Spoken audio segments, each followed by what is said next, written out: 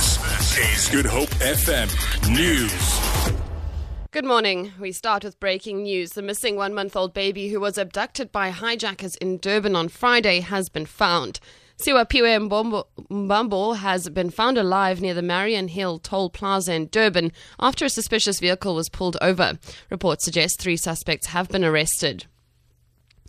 Western Cape Human Settlements Minister Bonginkosi Madikizela has visited residents of informal settlements affected by 3 separate shack fires in the Cape Town area.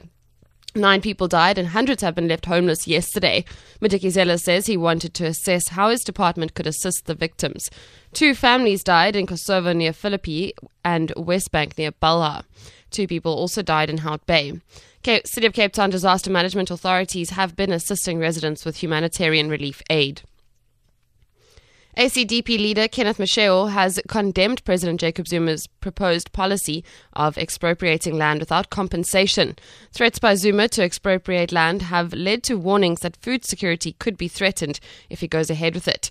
Addressing the party's KwaZulu-Natal committee meeting at Queensburg, Masheo said the policy would only benefit those in power and not the poor.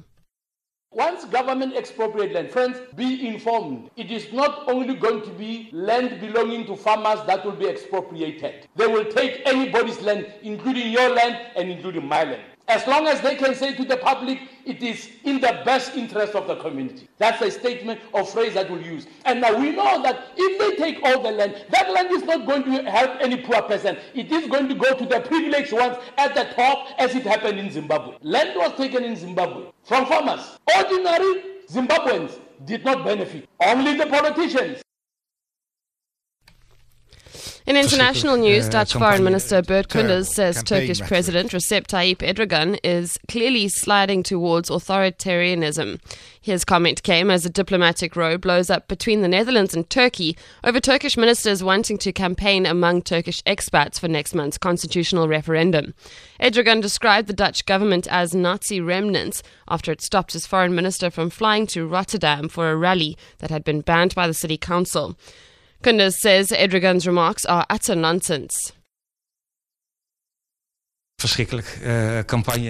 Terrible campaign rhetoric. Nonsense. In his country, the press is being curtailed, unfortunately. We see the country slipping towards an authoritarian direction. A UN human rights report has very recently been published about this matter. We enable people to take part in the referendum, also in the Netherlands. Organizations can hold meetings here and talk about the referendum. On behalf of the Netherlands, I distance myself from those remarks. Back home, a whale shark appears to have taken up temporary residence in the Knysna Lagoon in an effort to avoid cold waters. Sea Rescue Institute spokesperson Declan Nurse says the mammal was towed out to sea after settling in the lagoon, but escaped twice after entering colder waters. Nurse says the whale remains inside of the lagoon in shallow, warmer waters, and sandpark rangers will continue to monitor the animal.